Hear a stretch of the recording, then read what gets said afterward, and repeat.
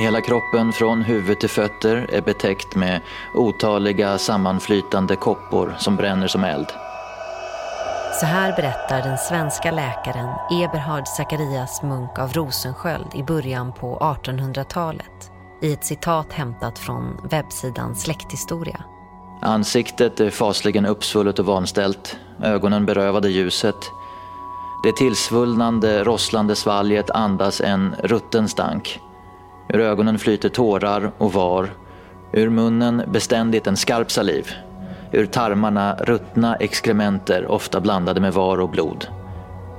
Hela kroppen är en böld. Man ser inte mer än människa i den sjuke.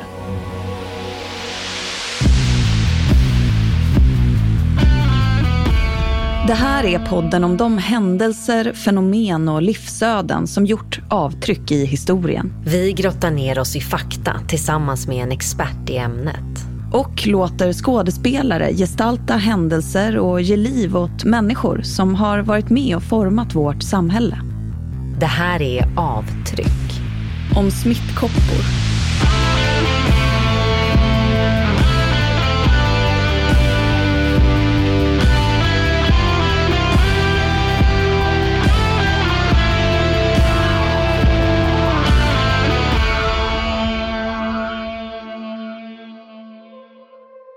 Smittkoppor är en av världens mest fruktade sjukdomar. Det är ett virus som bara drabbar människor med en dödlighet på mellan 20 och 50%. Under 1700-talet i Europa dör cirka 60 miljoner människor i sjukdomen. 90% är barn.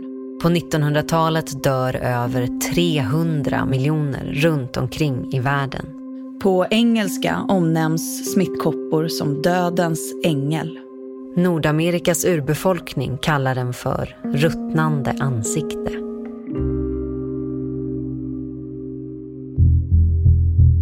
Det börjar med feber. Extrem huvudvärk. Fruktansvärd smärta som sprider sig i ryggen.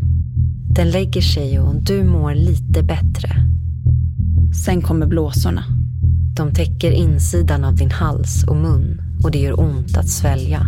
De sprider sig till händerna, fötterna, armarna. Blåsorna täcker nu hela din kropp. Flest är de i ansiktet. De fylls av en klar vätska som snart övergår till var. Delar av ditt öra och din näsa är på väg att frätas bort. Smärtan är olidlig. När utslagen flyter ihop till solida fläckar dör du av chock. Expert i det här avsnittet är professor emerita och tidigare statsepidemiolog Margareta Böttiger. Det är ett DNA-virus, ja. Det är just att man får det i lungorna. Och då blir ju lungorna förstörda och sen så sprids det i blodet så får man få bölder över hela kroppen. Så man fick det i ansiktet då så blev man ju väldigt vanställd. Som alla virus som är då invasiva så att säga, de sätter igång cellens genetiska apparat och producerar virus istället för sitt vanliga liv alltså.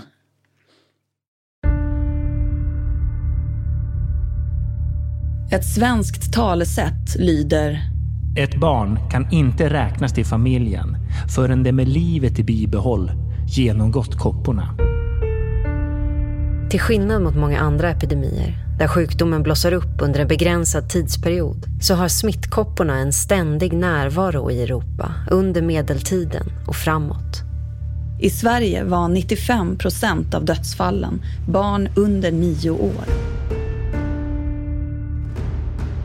Eftersom sjukdomen är så pass utbredd smittas majoriteten av befolkningen i barndomen. De som överlever får livslång immunitet. Det talas om den demokratiska sjukdomen. Det spelar ingen roll om du lever i ett slott eller i ett fallfärdigt ruckel. Rika som fattiga drabbas lika av sjukdomen. 1741 dör den svenska drottningen Ulrika Eleonora i smittkoppor. 33 år tidigare dog hennes stora syster, prinsessan Hedvig Sofia, i samma sjukdom. De som överlever har ofta stora ärr i ansiktet och på kroppen. Håligheter som skapas av att blåsorna läker i kratrar. För framförallt kvinnorna kunde det innebära ett liv som ogift och utstött. Många som överlevde sjukdomen försvann in i depressioner och tog sina egna liv. En sjuksköterska i London på 1800-talet berättar i ett citat hämtat från Garth Williams bok Angel of Death. Jag har känt 2 systrar som levde i samma läger, åt vid samma bord och såg varandra dagligen under en vecka innan de kände igen varandra.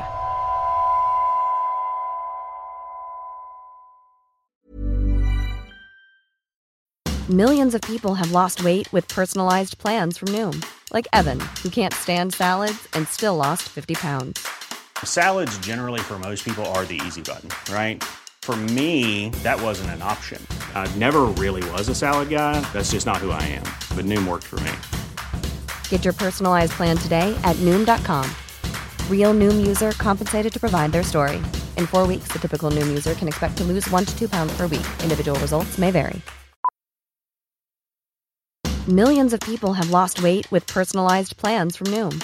Like Evan, who can't stand salads and still lost 50 pounds. Salads generally for most people are the easy button, right? For me, that wasn't an option. I never really was a salad guy. That's just not who I am. But Noom worked for me. Get your personalized plan today at Noom.com. Real Noom user compensated to provide their story. In 4 weeks, the typical Noom user can expect to lose 1 to 2 pounds per week. Individual results may vary.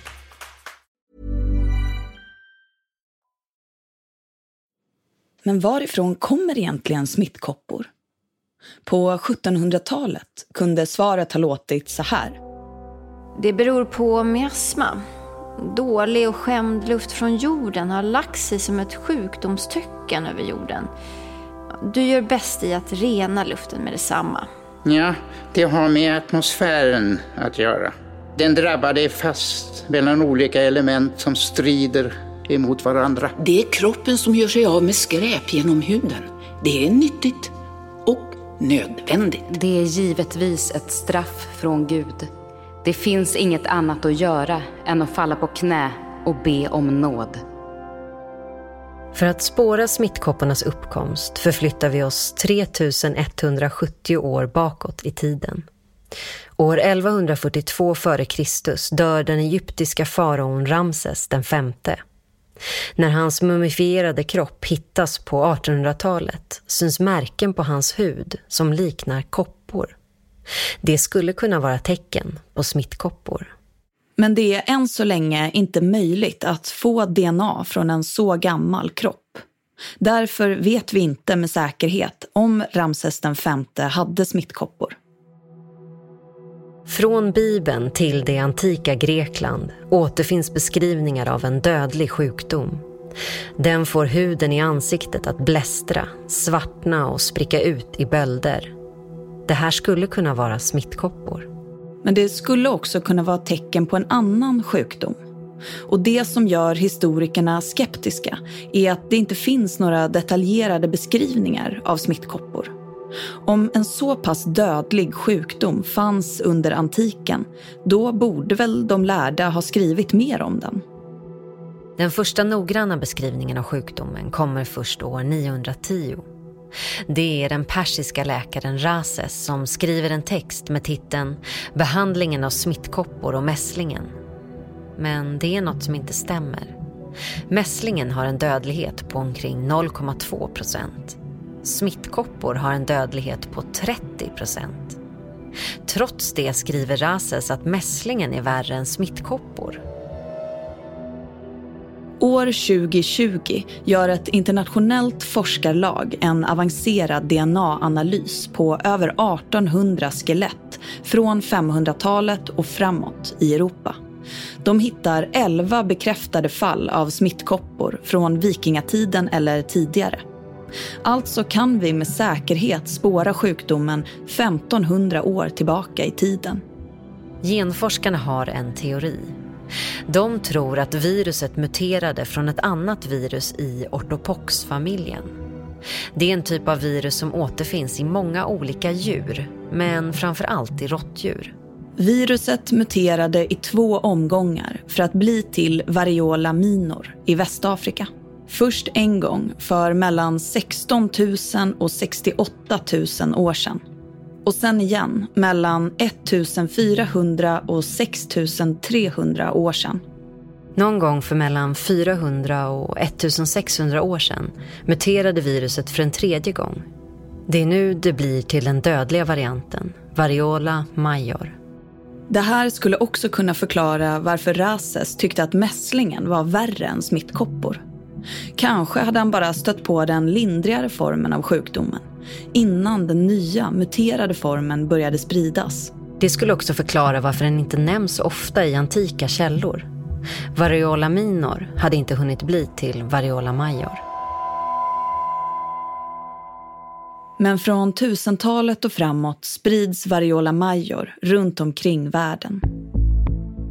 Ett effektivt sätt att skydda sig mot sjukdomen var isolering.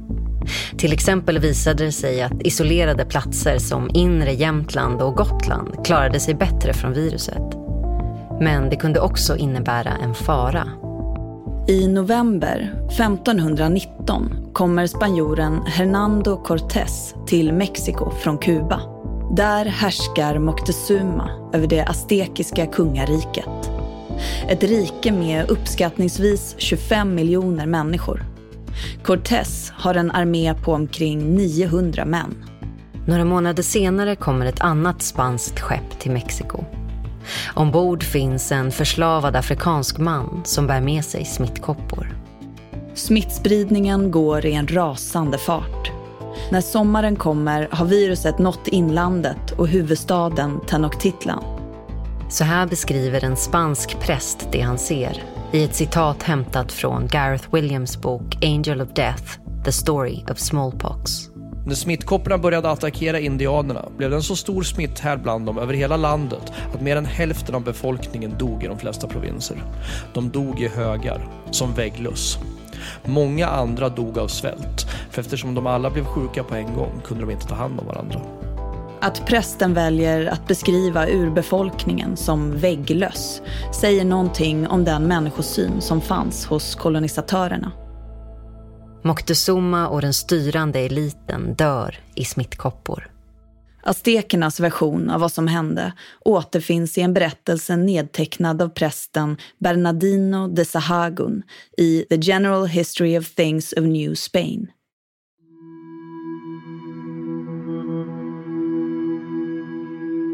Innan spanjorerna hade rest sig mot oss så kom där först en allmänt förekommande sjukdom, en pest. Den kom ursprungligen ifrån Tippelhut, som därifrån spred över folket en stor förgörelse av män. Några fullkomligen täcktes av varblåsor. De spreds överallt, på deras ansikte, deras huvud, deras bröst och så vidare. Många dukade under, många dog av det. De kunde inte längre gå. De bara låg i sina boningar, i sina sängar. De kunde inte längre röra sig. De kunde inte längre ta hand om sig. De kunde inte längre resa sig. De kunde inte längre sträcka ut sig på sidan. De kunde inte längre sträcka ut sig på mage. Och de kunde inte längre sträcka ut sig på rygg. Och när de lyckades röra sig så skrek de av smärta. Det var många som gick under. Som ett täckliknande tycktes varblåsorna. Ja, många människor dog från dem. Och många dog helt enkelt av hunger. Där fanns svältdöd. Det fanns ingen som kunde ta hand om någon annan. Det fanns ingen som kunde hjälpa någon annan.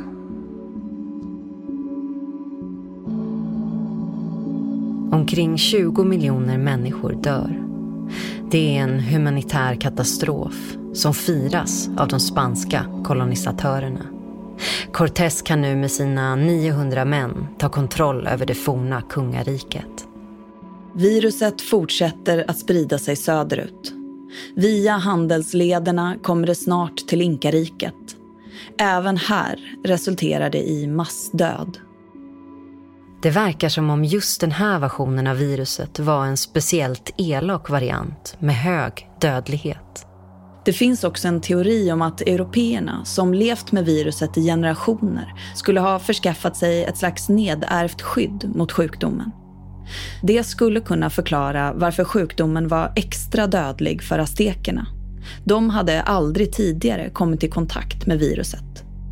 Till Nordamerika kommer smittkopporna med nybyggarna på 1600-talet. Bland urbefolkningen dör uppemot 90% i sjukdomen. Bland Huronfolket finns inga överlevare kvar. Nybyggarna ser det som ett gott tecken. Ett tecken att Gud är på deras sida. Den åsikten håller i sig länge. 1932 skriver den amerikanska historikern Woodward: smittkoppor var en förklädd välsignelse som gav våra utvandrade förfäder en möjlighet att grunda staten.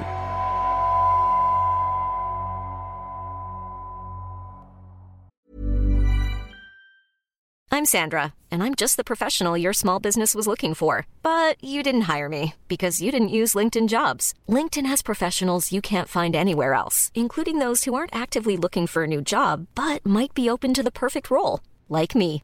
In a given month, over 70% of LinkedIn users don't visit other leading job sites. So if you're not looking on LinkedIn, you'll miss out on great candidates, like Sandra. Start hiring professionals like a professional. Post your free job on linkedin.com/people today.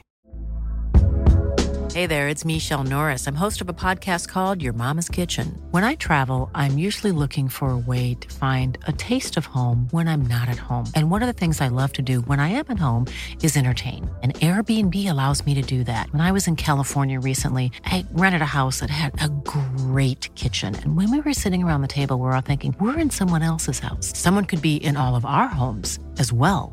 If you have a home, but you're not always at home, you have an Airbnb. Your home might be worth more than you think. Find out how much at airbnb.com/host.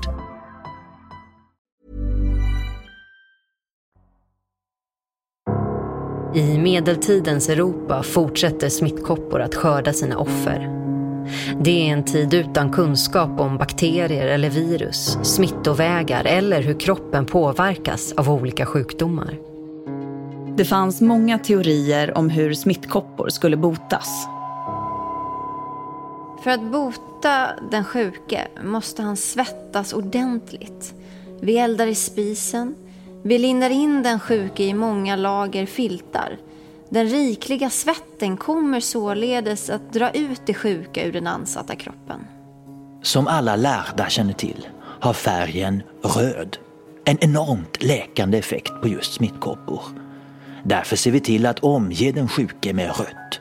Vi hänger röda papper från taket. Vi klär den sjuke i rött. Vi lägger röda dukar på bordet. Snart blir den stackaren frisk, ska du se. För mycket blod leder helt enkelt till feber. Därför är det bra att blöda patienten.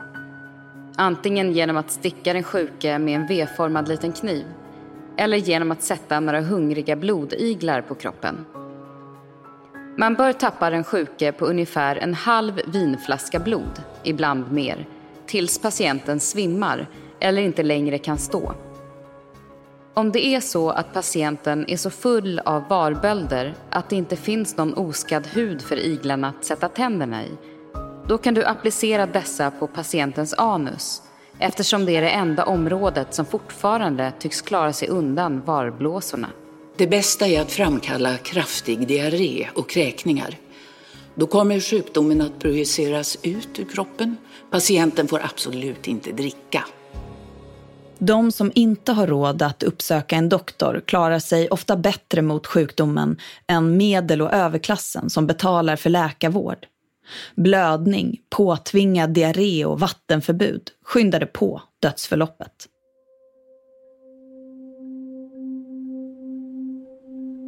I andra länder har läkarkåren bättre kunskaper. Enligt traditionell kinesisk medicin finns det ett sätt att skydda sig mot smittkoppor. Läkarna söker upp ett milt fall av smittkoppor. En person som kanske bara utvecklat några blåsor och snabbt är på bättringsvägen. Sen väljer de några torra sårskorpor från blåsor som läkt. 3 eller 4 sårskorpor mals ner till ett pulver. Pulvret stoppas in i ett blåsrör som förs upp i näsborren på en som ännu inte smittats av sjukdomen. På så sätt smittas personen. Men infektionen blir ofta mildare än när viruset kommer in i kroppen genom luftvägarna. Ungefär 1-2% dör istället för den vanliga dödsstatistiken på 30%. Varför? Det återkommer vi till. Den som smittas på det här sättet hölls i karantän tills den tillfrisknat helt så att sjukdomen inte spreds vidare. I centrala Sudan används en metod som bygger på samma koncept. Det kallas för att köpa smittkoppor. När en mamma får reda på att det finns ett barn som precis fått smittkoppor skyndar hon sig dit. På plats binder hon en bomullsduk runt det smittade barnets arm medan hon och barnets mamma köpslår om priset. När de kommer fram till ett pris betalar mamman, tar med sig bomullsduken och binder den direkt omkring sitt friska barns arm. På så sätt smittas barnet av en mildare variant. Men det är först på 1700-talet som de europeiska läkarna börjar få upp ögonen för metoden. Margareta Böttiger igen. Man kunde gifta sig med en koppbärig kvinna för då kan man vara säker på att hon överlevde nästa smittkoppsepidemi. Så man lärde sig att man var immun. När man hade haft det en gång så fick man det ju inte igen. Och det är ju hela basen för vaccinationer. Att många sjukdomar då, som infektionssjukdomar som man haft det en gång, då fick man det inte flera gånger man var immun.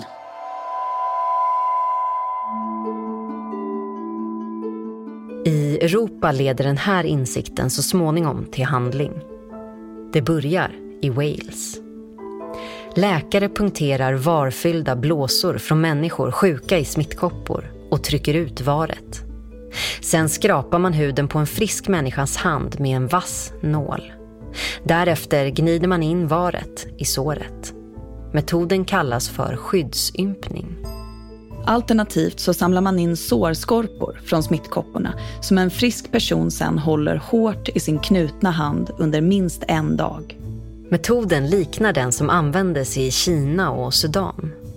Men fungerade det verkligen? Ja, ibland.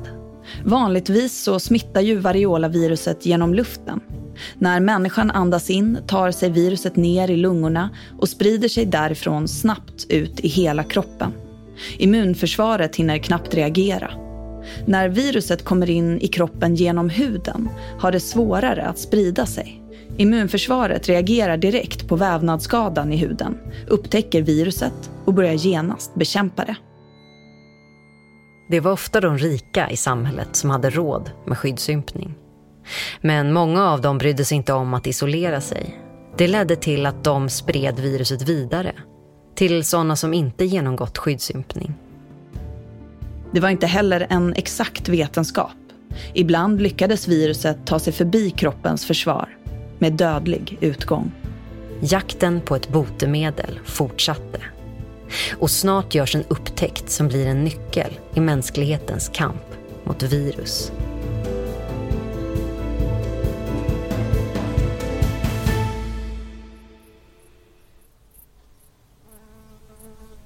Vaccin. Ordet kommer från det latinska ordet vacca. Vacca betyder ko. Enligt legenden var mjölkerskorna från Gloucestershire i England otroligt vackra. Det sades att huden i deras ansikten var slät och vit som mjölk. Fria från ärr efter smittkoppor. I Indien sägs det att den hinduiska guden Krishna har en svaghet för mjölkerskor. Deras hy är len som på ett spädbarn. Bakom berättelserna döljer sig en sanning. Och den har att göra med sjukdomen kokoppor. Kokoppor är en infektionssjukdom som orsakas av ett virus besläktat med smittkoppor. Det drabbar främst djur, men kan också spridas till människor. Hos kor ger sjukdomen blåsliknande utslag på juver och spenar. Om sjukdomen förs över från kon till människan får personen i fråga ofta feber, utslag på handen, armen svullnar upp. Sen går sjukdomen över. Men det är någonting märkligt som händer. Ett mönster som träder fram. Av alla de som drabbas av smittkoppor varje år så är det en liten grupp som tycks immuna. En grupp som arbetar nära kor.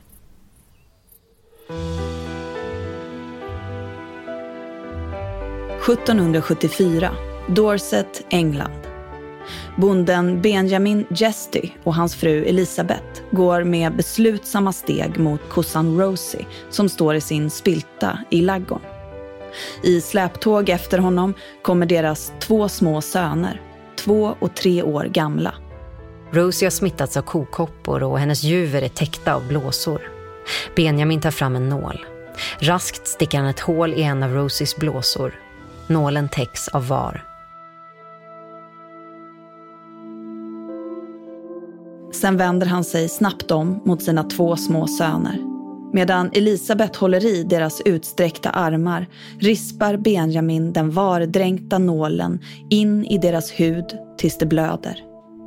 När barnen är klara är det Elisabeths tur. Benjamin tror på ryktet som börjat cirkulera. Att de som smittats av kokoppor blir immuna mot smittkoppor. Men den brittiska läkarkåren är skeptisk. Och när Elisabeths sår på armen blir infekterat tror alla att Benjamin är galen. Han anklagas för att ha utsatt sin fru för livsfara. Det är först 22 år senare som läkaren Edward Jenner provar tesen igen. Han har hört talas om effekten av kokoppor och provar nu att överföra smittan på en 8-årig pojke. Efter att sjukdomen haft sitt förlopp smittas samma pojke med smittkoppor. Så här berättar Jennings om resultatet i ett brev till sin vän Edward Gardner den 19 juli 1796. Eftersom jag lovade att meddela dig hur jag gick vidare i min förfrågan om den specifika sjukdomen smittkopporna. Jag har äntligen åstadkommit det jag väntat så länge på. Vaccinvirusets överföring från en människa till en annan genom vanlig skyddsympning. Jag blev förundrad över blåsornas likhet i deras olika stadier med de blåsor som dyker upp vid skyddsympning. Men lyssna nu på den mest underbara delen av min historia. Pojken har således även genomgått skyddsympning för smittkoppor och, som jag våghalsigt hade förutsett, gav det ingen effekt. Jag ska nu fortsätta mina experiment med fördubblad kämpaglöd. Upptäckten att den mildare sjukdomen kokoppor ger immunitet mot dess dödliga släkting smittkoppor är revolutionerande. Sakta men säkert sprider sig metoden kring världen. I början av 1800-talet rekommenderar de svenska myndigheterna att alla barn under 2 år ska vaccineras. I England bötfälls familjer som inte vill låta sina barn vaccineras. En del familjer vägrar att rapportera sina barns födslar. Andra flyttar omkring eller lämnar landet. För det fanns vaccinmotståndare, då som nu. Och precis som idag var det en ständig kamp om vem som skulle få bestämma över vad som är sant och vad som är falskt. De som var för vaccineringen påstod att vaccinerade hade ett livslångt skydd. Det var inte alltid sant. Det fanns fall där personer smittades trots vaccinering. Det var heller inte alltid som vaccinationen fungerade. Framgången berodde på vem som utförde ingreppet. Om de skrapat upp huden tillräckligt mycket eller om viruset från kokopporna fortfarande var levande.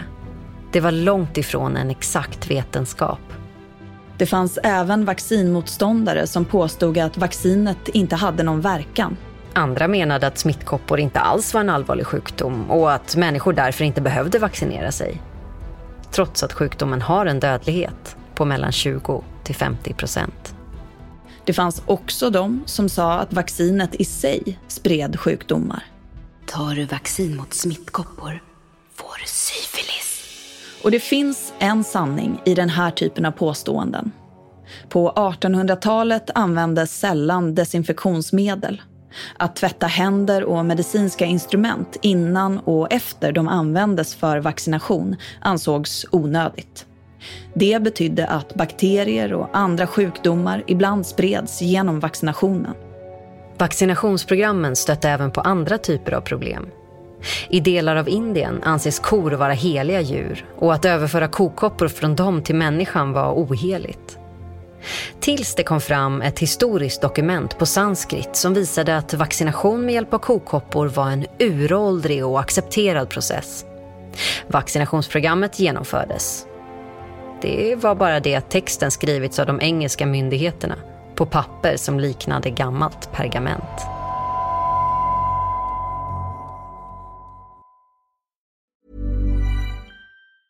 Hey, it's Danny Pellegrino from Everything Iconic. Ready to upgrade your style game without blowing your budget? Check out Quince. They've got all the good stuff, shirts and polos, activewear, and fine leather goods, all at 50 to 80% less than other high-end brands. And the best part? They're all about safe, ethical, and responsible manufacturing. Get that luxury vibe without the luxury price tag. Hit up quince.com/upgrade for free shipping and 365-day returns on your next order. That's quince.com/upgrade. Planning for your next trip? Elevate your travel style with Quince. Quince has all the jet-setting essentials you'll want for your next getaway, like European linen, premium luggage options, buttery soft Italian leather bags, and so much more. And is all priced at 50 to 80% less than similar brands. Plus, Quince only works with factories that use safe and ethical manufacturing practices. Pack your bags with high-quality essentials you'll be wearing for vacations to come with Quince. Go to quince.com/pack for free shipping and 365-day returns. Kampen för eller emot vaccination fortsätter runt om i världen under 1800- och 1900-talet. På ett fotografi från 1941 ser vi en smittkoppesmittad man i New York. Han ligger ovanpå vita lakan i en sjukhussäng. Huvudet vilar på 2 vita kuddar och ovanpå hans ögon ligger en liten vit handduk. Han är naken ner till midjan med händerna uppdragna mot bröstet. Kanske för att undvika den smärtsamma kontakten med tyget. Hans kropp är täckt av koppor. Magen, armarna, halsen. I ansiktet är de så många att det inte går att se var en koppa slutar och en annan tar vid. Bilden används i en vaccinationskampanj. Mannen på bilden, förstår vi, hade inte vaccinerat sig.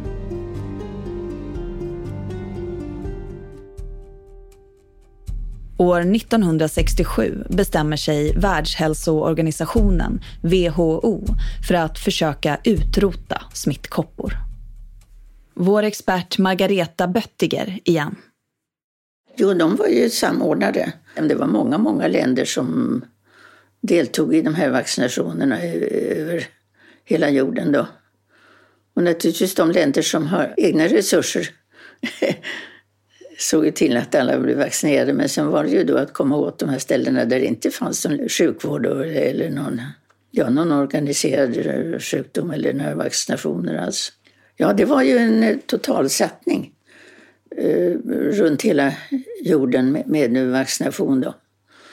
Och med smittkoppor, till skillnad från polio och andra sjukdomar där många har inga symptom.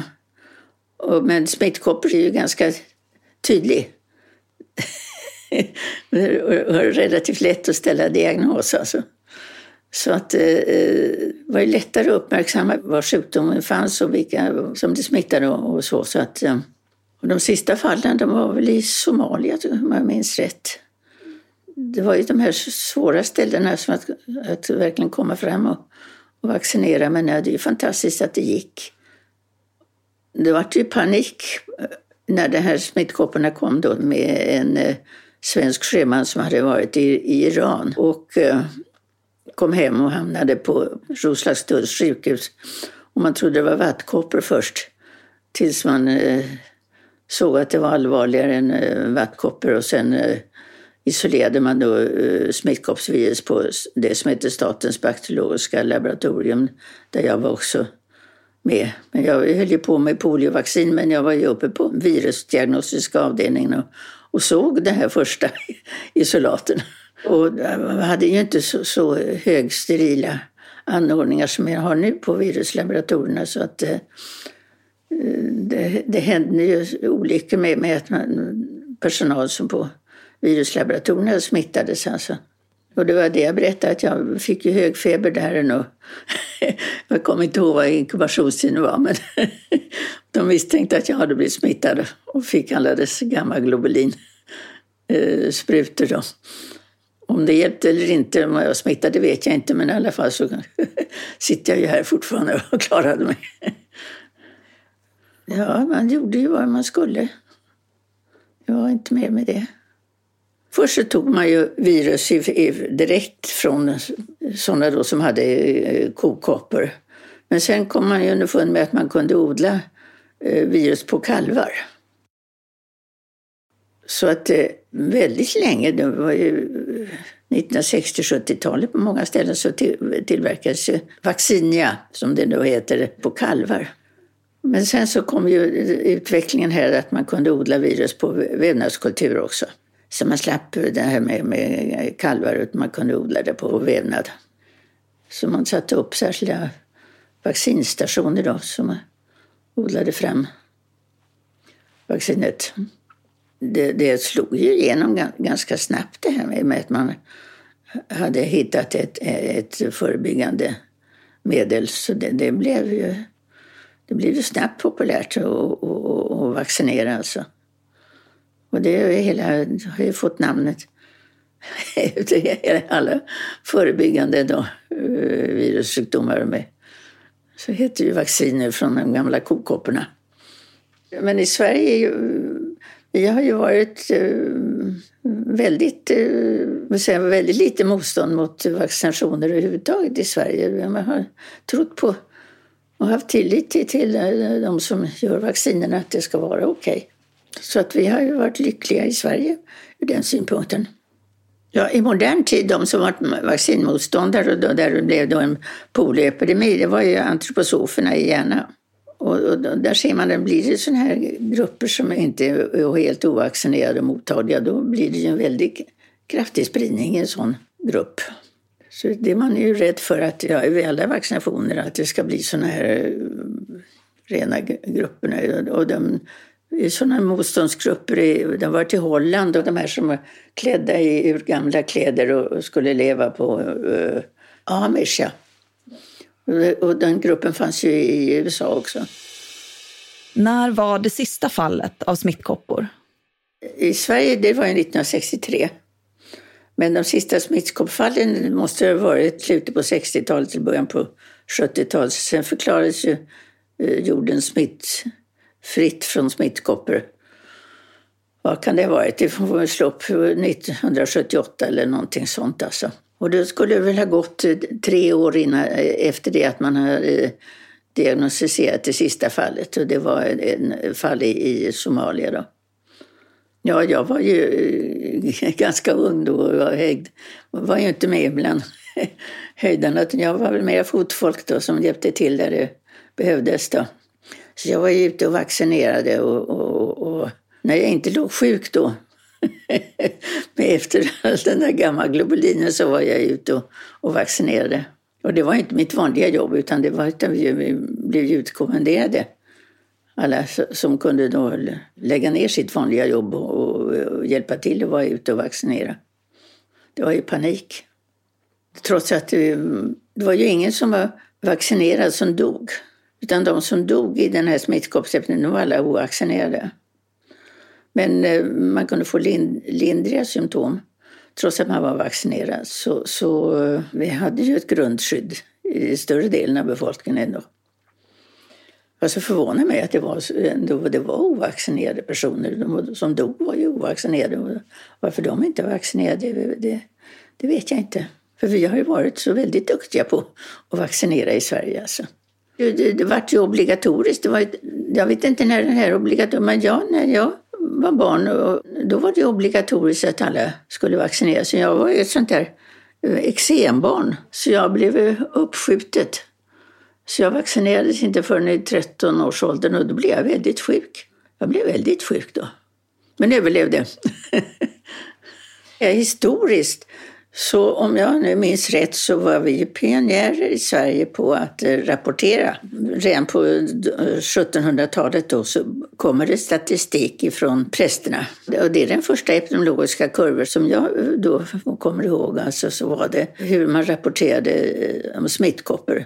Så det var ju så hög dödlighet, så sannolikt var det dödligheten då i smittkoppor som rapporterades in. Och där var vi ju pionjärer i Sverige, att vi höll ordning på saker och ting. Och förde statistik på smittkoppor.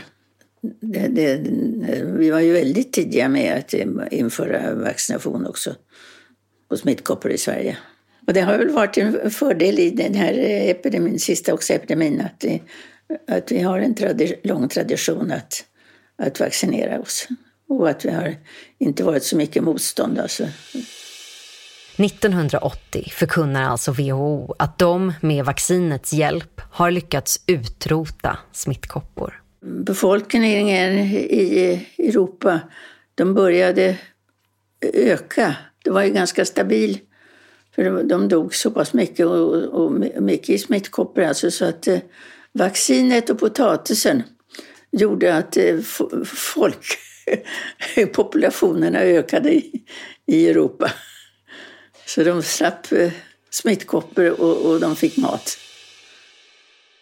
Smittkoppor sprider sig inte längre bland människor. Men kanske finns viruset fortfarande kvar. När Sovjetunionen faller på det tidiga 90-talet berättar desertörer om ett hemligt program känt som biopreparat. Där tillverkades biologiska vapen. Smittkoppor var ett av dem. Eftersom viruset anses utrotat får stora delar av världens befolkning inte längre vaccin mot sjukdomen. Det betyder att en spridning av smittkoppor idag skulle kunna få katastrofala konsekvenser. Ja, det man har varit orolig var, och det har man ju sett, att det skulle finnas kvar i frysboxar på laboratorierna. Och det hände ju en sån olycka, 1 eller 2, med att det spred sig från laboratoriet. Det som jag minns i England gjorde några laborativa övningar och så spred sig via luftsystemet på laboratoriet till andra våningar där folk insjuknade. Alltså. Och sen har man ju varit rädd för att det skulle kunna användas som biologisk krigsföring också. Och att det skulle finnas kvar. Så det var ju en resolution att allt virus skulle förstöras i alla frysboxar runt hela jorden. Och det har ju inte hänt någonting sen dess i alla fall. Så att man får hoppas att det är så. För vi skulle det gå att använda som biologisk krigsföring nu när vi inte vaccinerar oss längre. Trots att smittkoppor inte längre verkar bland människor finns liknande virus kvar i djurvärlden. Finns det en risk att ett sånt virus muterar och hoppar över till människan i en ny form? En ny slags smittkoppor? Ja, man kan ju aldrig säga aldrig, men för vi ser ju att den här epidemierna sannolikt kommer på konstiga vägar från djur till människor. Alltså så liksom den här coronan som man nu tror att håller på och försöker. Man har ju inte rätt ut var det kommer ifrån.